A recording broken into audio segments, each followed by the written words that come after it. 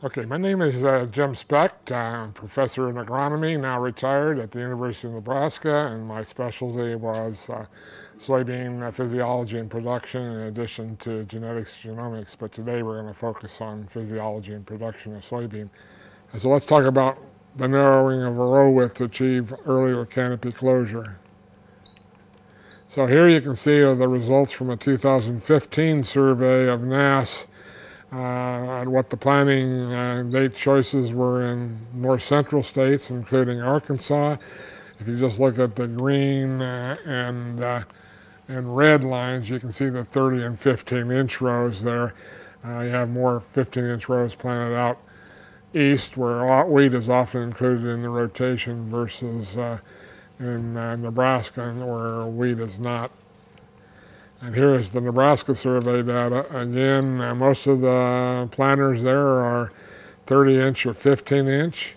30-inch is used more in the irrigated fields, and the rain-fed fields of 30 and 15 are used about equally.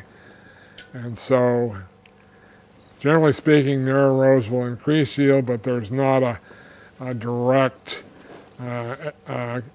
consensus on how much. And the key thing is that narrow rows are much better when planting is delayed, when you're planting soybeans, but if you're planting early already, then 30 and 15 inches are about the same in yield. The choice of which row width to use is not just yield-based, because crop rotation plays a role.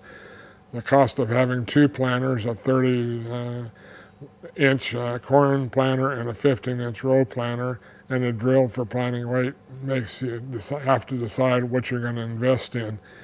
And the choice, obviously, for in irrigated regions is a 30-inch corn and soybean planter. Keep in mind that a 15-inch planter is heavier, and thus a 30-inch planter is often lighter because it's less heavy. So that 30-inch planter can quickly cover more ground, which means that you can get the last field in your farm field planted earlier than you can with a narrower planter, a narrow width planter.